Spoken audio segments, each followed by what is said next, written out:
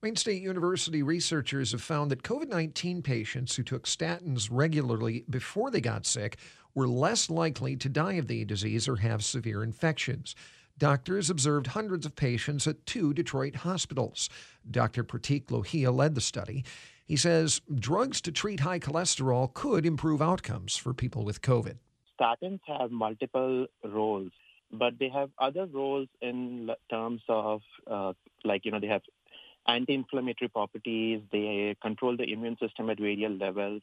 And what we found was statin use, and that is patients who were taking statins at home, it was associated with reduction in mortality when they presented to the hospital. This was the major finding of our study. And we also found that there was a dose-response relationship wherein patients who were on moderate and high dose of statins, they basically had better outcomes. So this was the major finding of our study. Now, what made you and your colleagues decide to do this study? I mean, what was your first clue that statins could help COVID-19 patients? Sure. So initially, we had, as you know, Detroit was one of the early hotspots to be hit by the COVID, and we had a tsunami of patients presenting to the hospital. And we as clinicians had very little knowledge about the disease or the disease process. So this prompted me to dig deeper into the scientific literature and to see if there are any medications which can help.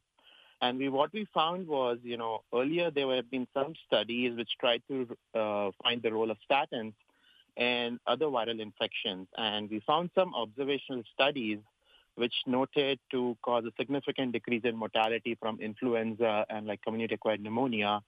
And there were also a couple of randomized clinical trials which basically found survival in patients who were taking statins compared to placebo and inflammatory type of ARDS. And this is what is basically seen in COVID-19, inflammation in the lungs causing ARDS, which causes mortality.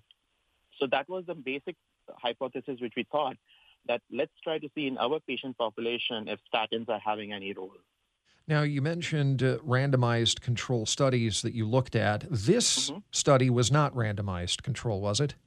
No. So that's why I want to make it clear. Ours was an observational study.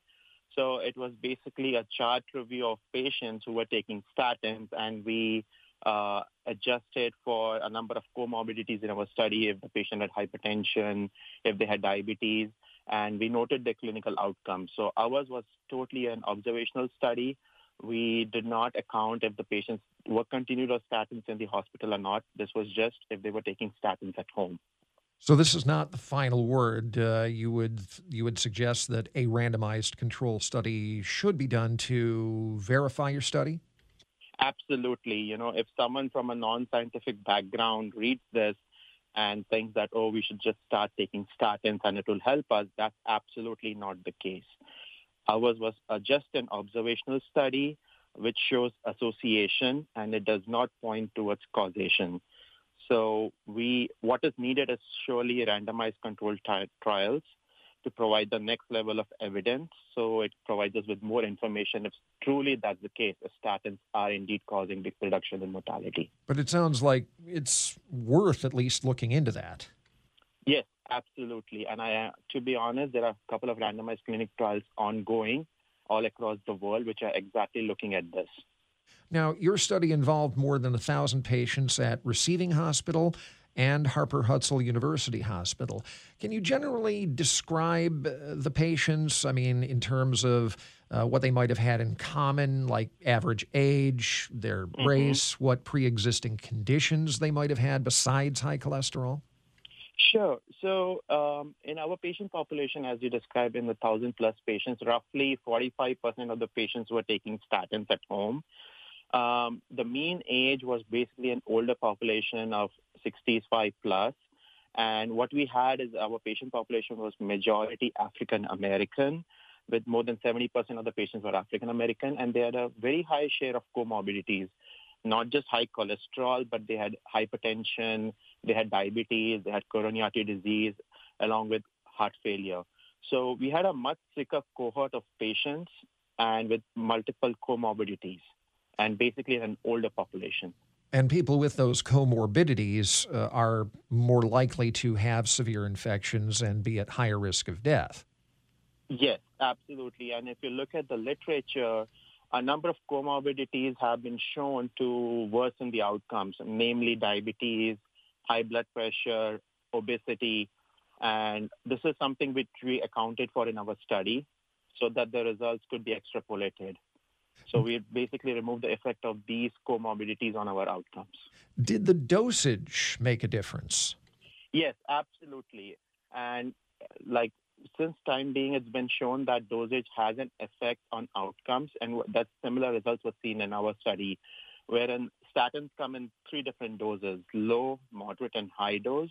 And what we found was moderate and high dose did have an effect compared to patients who were taking low dose statins. What conclusions or assumptions should we not make about this study? So as I said earlier, ours is an observational study, and it no way correlates that statin is causing the reduction in mortality. Well, that might be the case. So what we say, what we should not draw is it's not that everyone should start taking statins. We recommend that statin use appears safe. Patients who are on statin can continue taking statins, and unless and until there's a contraindication. That would be the major thing which I would say.